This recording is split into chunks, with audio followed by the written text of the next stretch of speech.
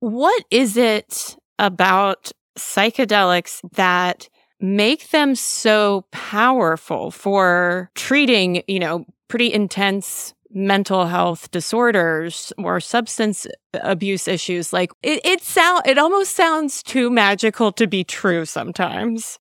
But it is. It's true.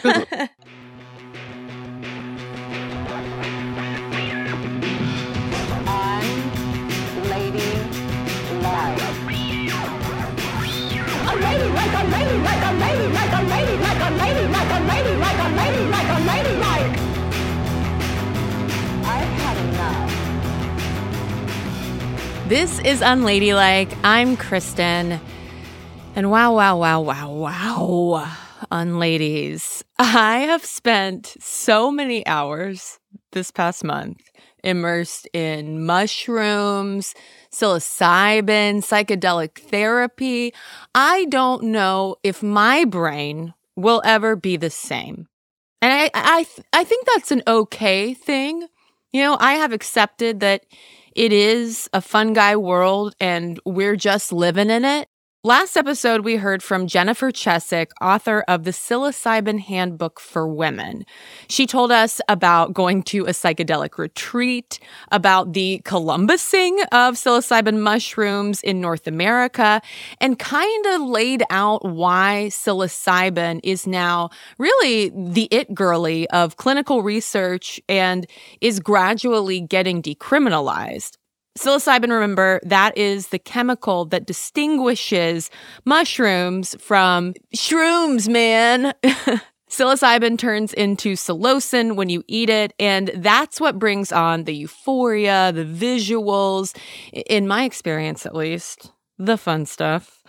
But here's the thing, y'all. I am unapologetically medicated, therapized, and little did I know I could have been killing 2, maybe 3 birds with one stone and getting some psychedelic therapy.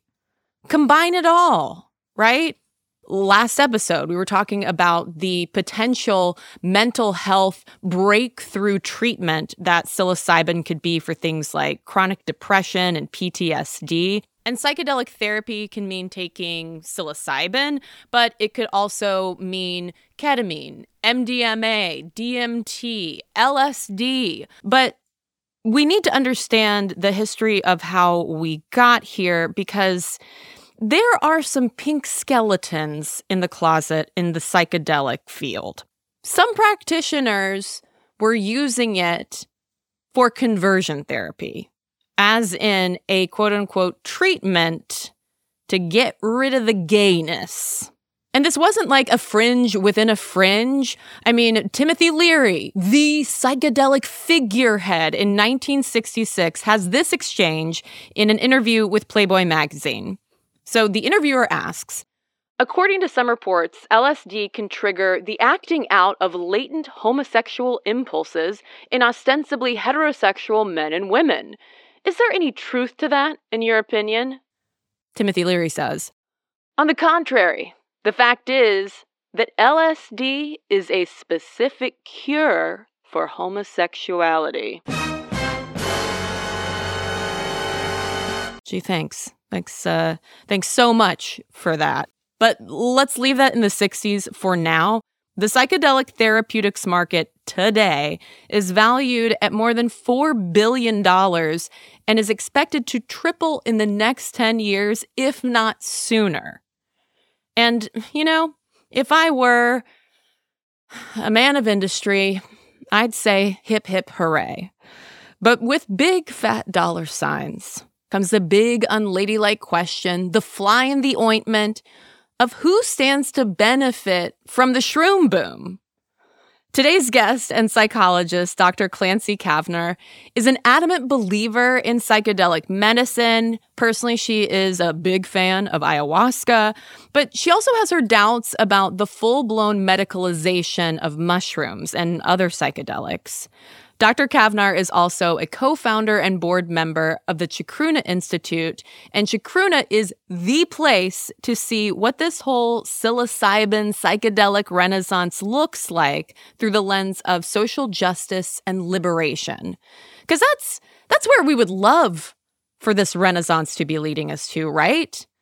So this episode, for the third and final installment of our 3-part miniseries, Dr. Kavner is recentering the sacred, healing homophobic trauma, and queering psychedelics. Timmy Leary be damned. And listen, if you are a Timothy Leary head out there listening who wants to well actually me, just fucking save it, because I don't care. I've had enough.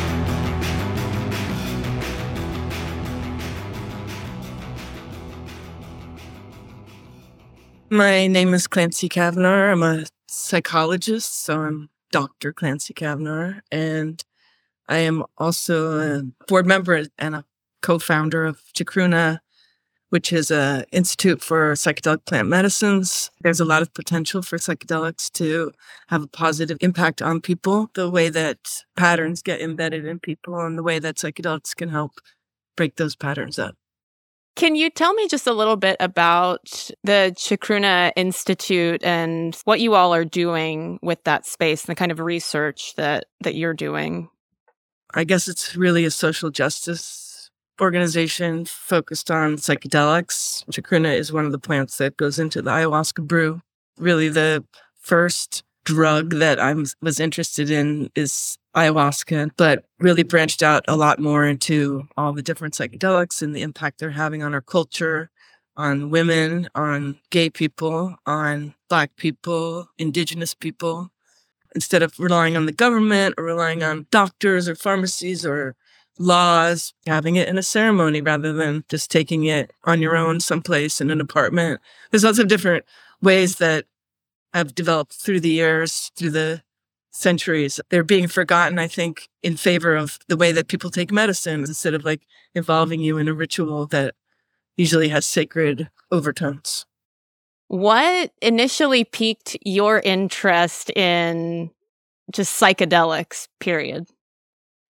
I think I had an unhappy childhood, and I remember going to the library and finding these books, one of which was I can't remember the name of it, The Mushroom and the Cross or something like that. It was about how this author thought that mushrooms were actually secretly encoded in the story of Jesus. I can't remember the thesis now, but wishing so much that I could get peyote to go on a peyote trip. And then I actually did get peyote in high school. I managed to find it, but I took it on my own and threw up and didn't really have the boundaries that I needed to have a meaningful experience. Then I took all kinds of drugs when I was a teenager, and in my 20s, I took tons of LSD. And then I stopped taking drugs for a while because I was taking so many of them. And I went for like 9 years without taking any substances. And then I was in therapy, and I was reading about how you could use psychedelics to help therapy. So I asked my therapist if I could take some LSD.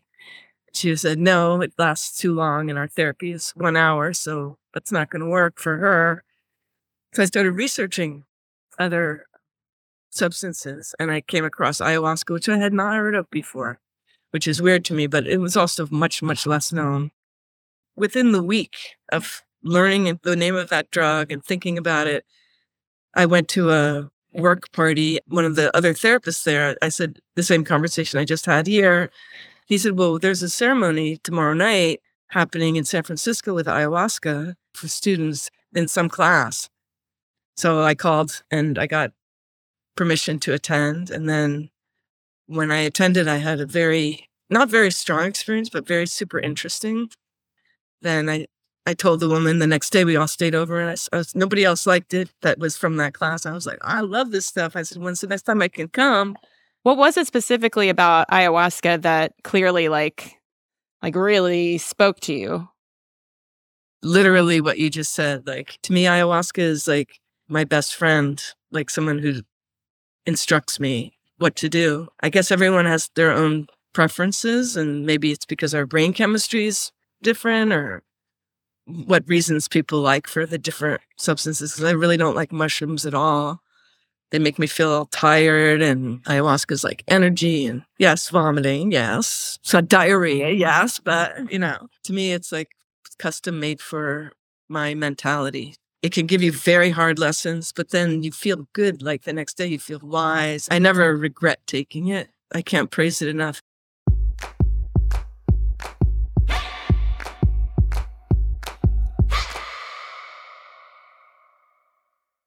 And ladies, when was the last time you experienced the simple joy of sitting inside, cozied up at a table, sorting puzzle pieces by edges and insides?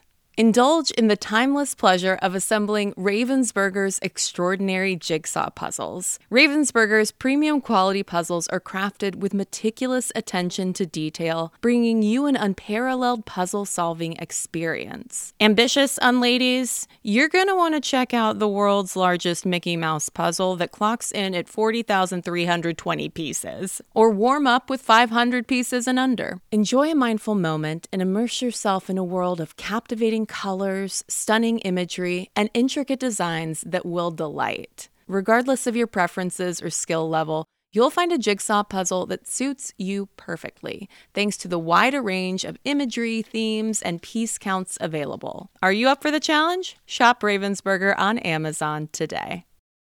Mom deserves the best, and there's no better place to shop for Mother's Day than Whole Foods Market. They're your destination for unbeatable savings, from premium gifts to show-stopping flowers and irresistible desserts. Start by saving 33% with Prime on all body care and candles. Then get a 15-stem bunch of tulips for just $9.99 each with Prime. Round out Mom's menu with festive rosé, irresistible berry chantilly cake, and more special treats. Come celebrate Mother's Day at Whole Foods Market.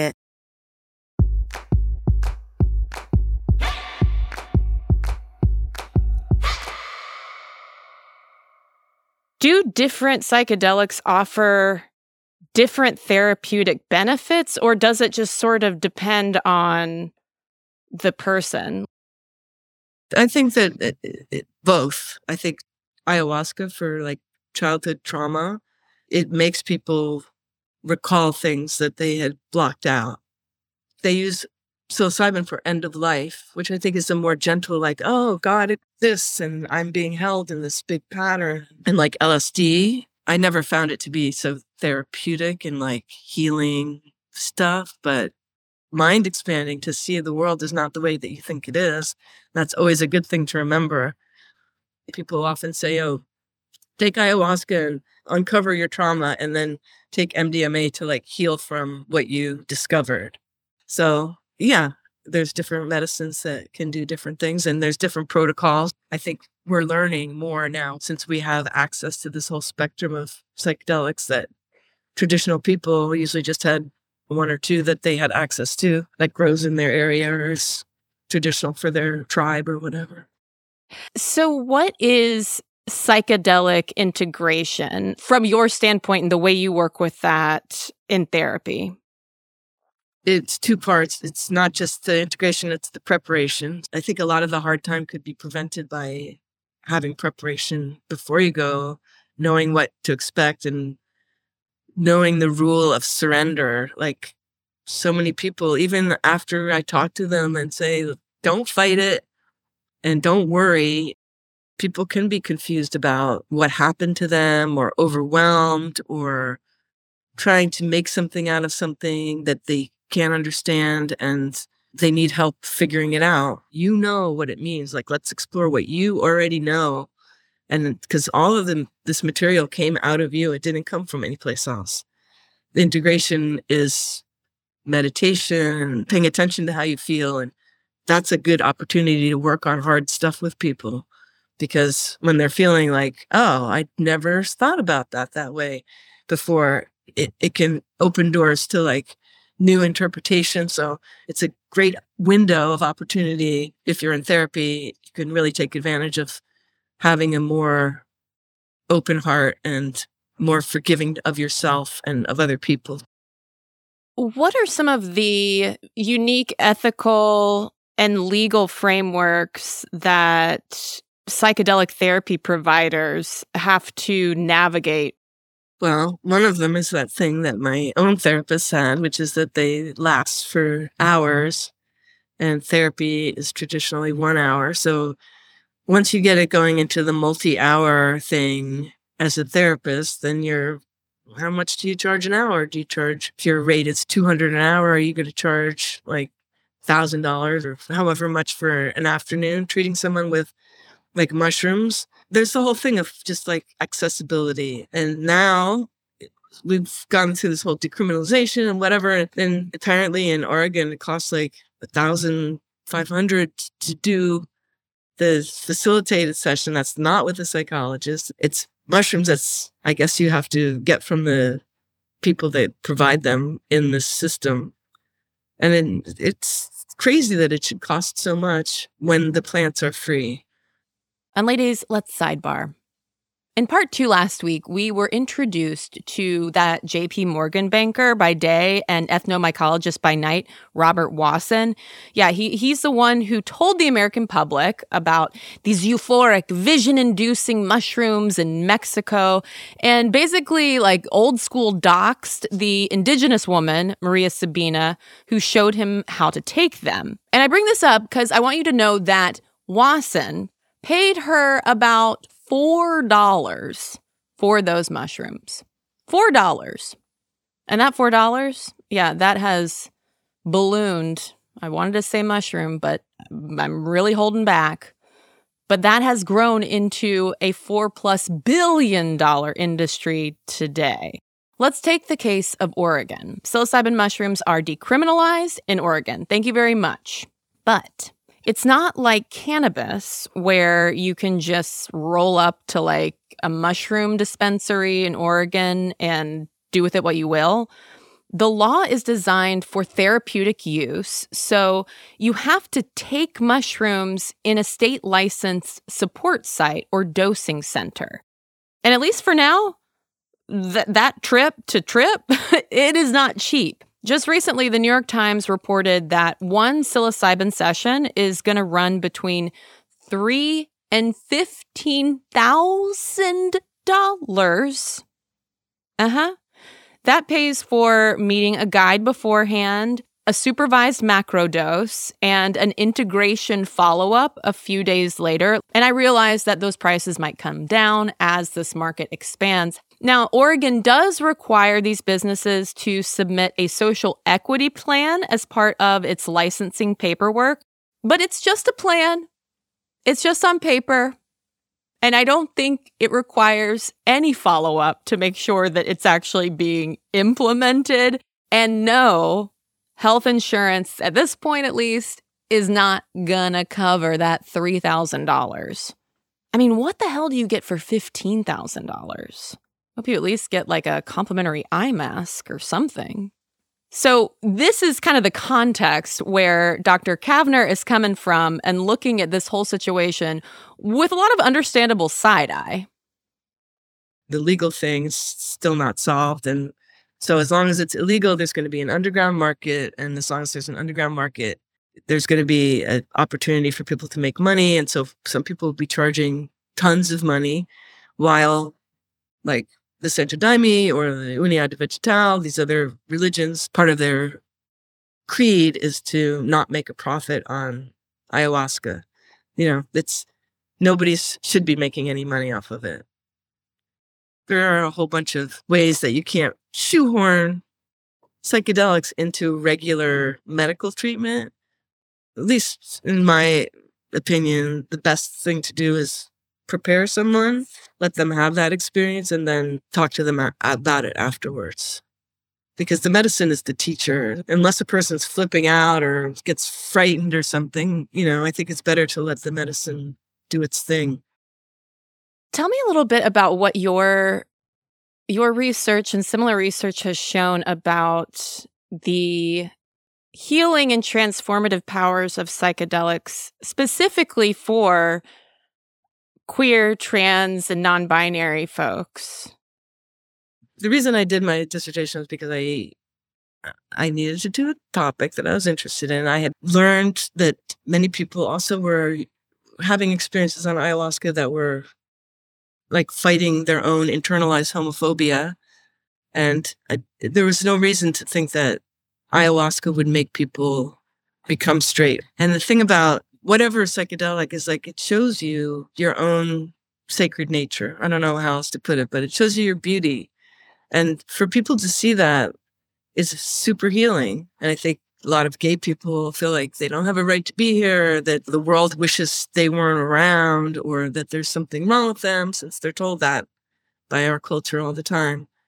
In addition, like, queer people have often undergone a lot of rejection, hatred in their culture, rejection by their families, told by the church that they're sinful and they're going to spend eternity in hell. Lies that are told in order to make queer people conform to the patriarchy.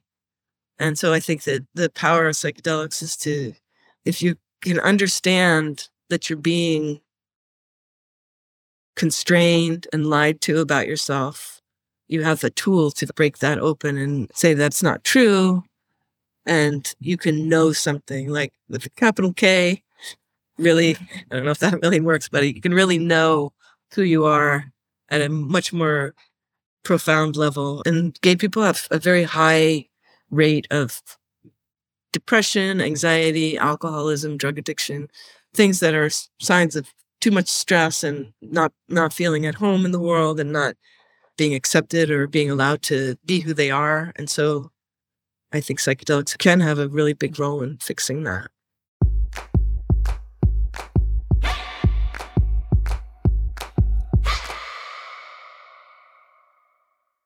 Hinge is the dating app designed to be deleted. It is also the only dating app that I personally hear positive reviews of consistently, both online and off. Whether you're part of the LGBTQIA+ family or not, Hinge helps you find people you actually like. One way Hinge does that is through its prompts.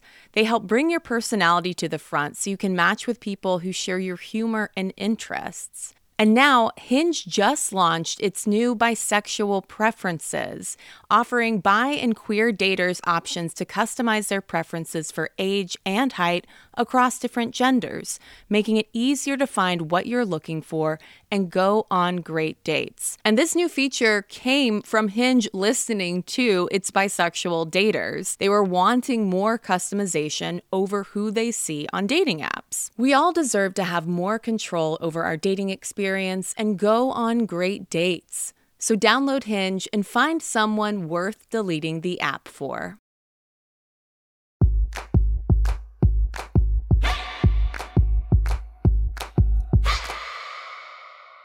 So in 2019, SHROOM organized the conference Queering Psychedelics.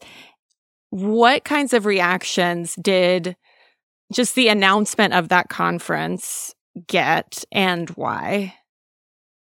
Well, it was a little disappointing, actually. There's this whole trope in psychedelics that once we take psychedelics, we'll see that we're all the same and everybody's equal. But some people get angry when you take any part of that out and say, we're going to focus on this. Why should we treat special populations with psychedelics? Why don't we just treat everybody the same? And it's because people are different and people have different issues. And so a lot of the backlash was people saying, why would you want to do this? Why should gay people have some special thing? Psychedelics are for all, and they're going to open everyone's minds in the same way.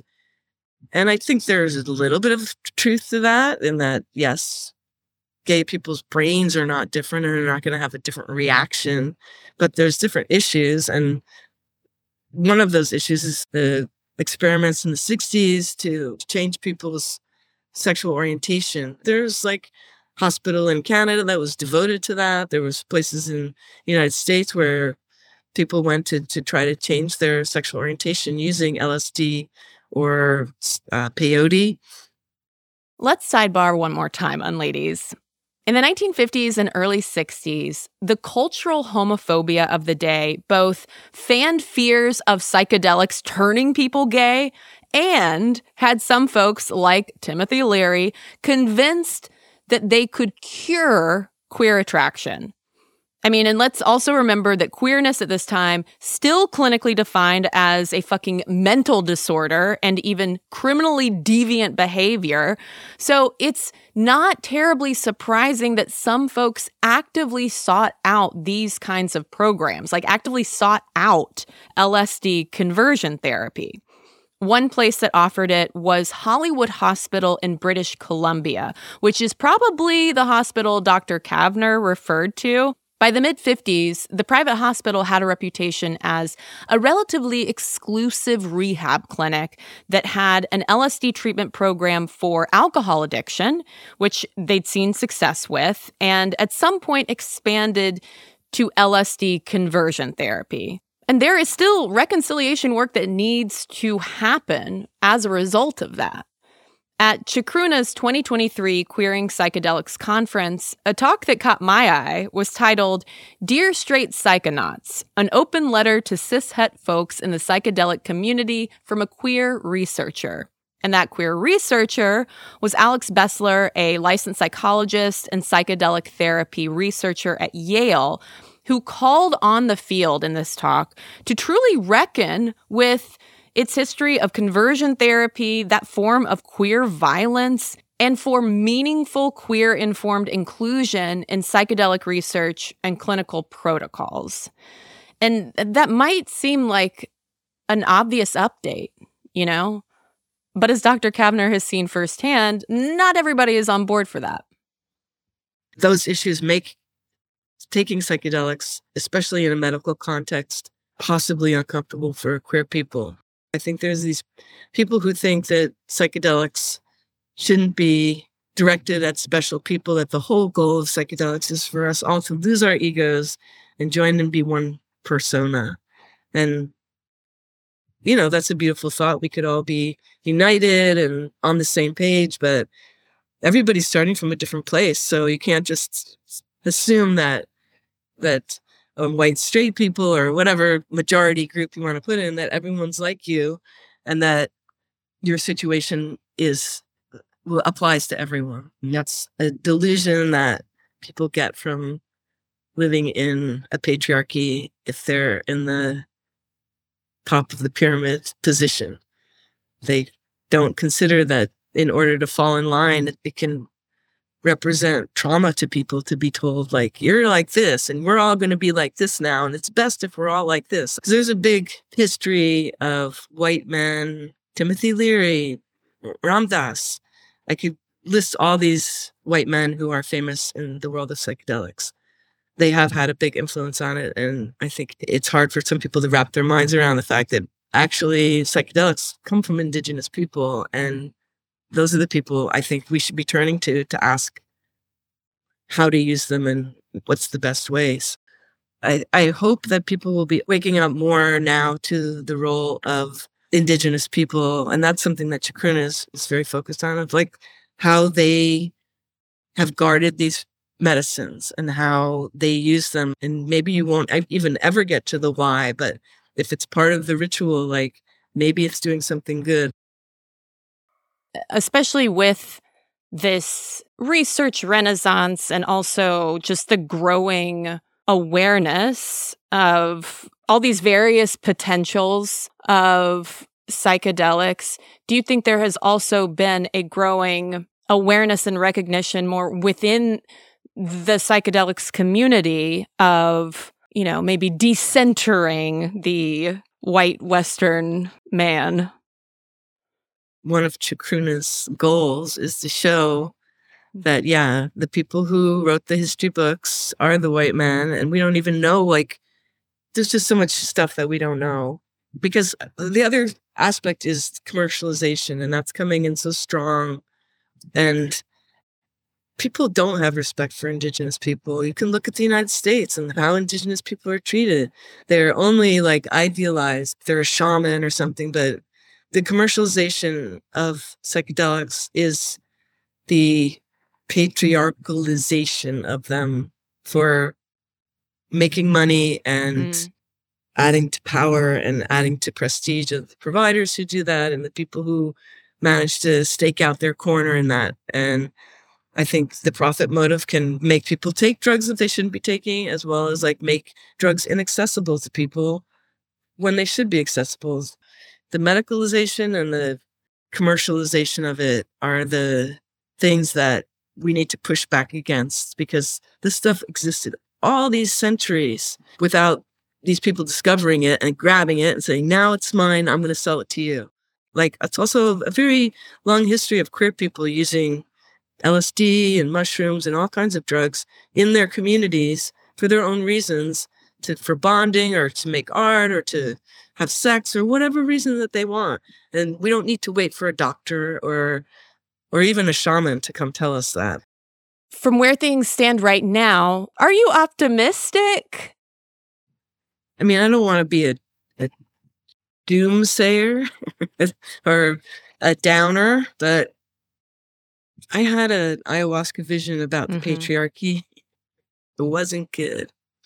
The commercialization of psychedelics is a scary thing because it's going to get eaten up. I don't know. Yeah, I don't know what's going to happen. I think some people are like, oh, well, if we all drink ayahuasca, if we all take LSD, now the patriarchy is saying, I can see that this could make people better workers. Now we have these retreats where people are going to drink ayahuasca so they can have better ideas at work, or taking psilocybin so they can come up with like startups or whatever. And I don't know who's going to stop that, because if someone finds out they can make a lot of money from something, it's very hard to stop them. Like, oil companies destroying the Amazon, for example. We all know that that's a bad thing, but it's a lot of money to be made. So that continues to happen. So I think we just have to keep speaking out as much as possible to let people understand that this stuff wasn't invented in a laboratory. Even the parts that were invented, like MDMA was invented in a laboratory, but it owes a great debt to indigenous use and ideas from many years ago. And one of the things that was the case was that people weren't getting rich from it. And I think people are going to get rich now, and that's going to change things. Well, is there anything else about all of this, about psychedelics, therapy, the commercialization and medicalization factor that you want to make sure listeners know? Well, the main message that I would have is about watching the effect of the patriarchy on not just what's happening in the world of psychedelics, but also on your own psychedelic experience. If you can learn about how we take so many things for granted that have to do with the patriarchy, and that's why it's so successful. It's like, well, men are like this, women are like that, and it kind of takes off from there. The main issue in social justice is the patriarchy. And liberation of your mind is the first, that's where the patriarchy has its grip, and that's what needs to be liberated. It's not about psychedelics, but it's about patriarchy. I've had enough.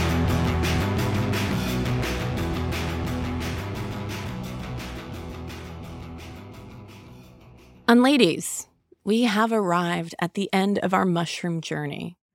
But I hope that this is only the beginning of me hearing from you all about it. How do you feel? What do you think? Have I enraged you? Any Timothy Leary heads? Really pissed? Again, I don't care, so save it.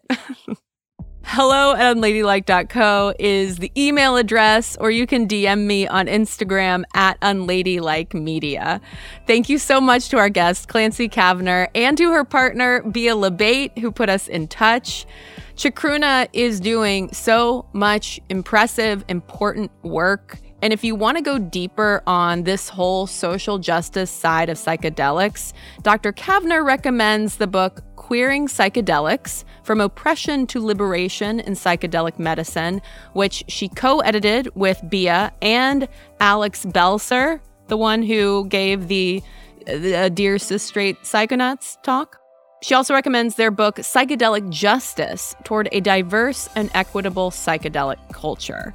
And if you're like, hey, I don't have time to read a whole book, well, guess what? There is a ton of excellent writing and research on the Chacruna website, chacruna.net. Their Instagram is also a great resource. You can find them at chacruna.institute. For bonus fun, both mushroom and non-mushroom related, come inside the Unladies Room Patreon. We are getting some exclusive interviews in there this winter, and your $5 per month helps keep this little indie podcast alive. Search Unladylike Media on the Patreon app or go to patreon.com/unladylikemedia. Unladylike is an Unladylike Media production, executive produced, written, hosted, and edited by me, Kristen Conger. Mixing and mastering is by Multitude Productions. Our music is by Flamingo Shadow, Amit May Cohen, and Sarah Tudson. Until next week, what is the most unladylike thing about you? Unladylike. I can't think of anything ladylike about me, so I'm thinking of the unladylike thing. I don't know, my hair is really short. That's not very ladylike. And I am a butch lesbian. I don't think that's very ladylike. Not very butch, but I do my best.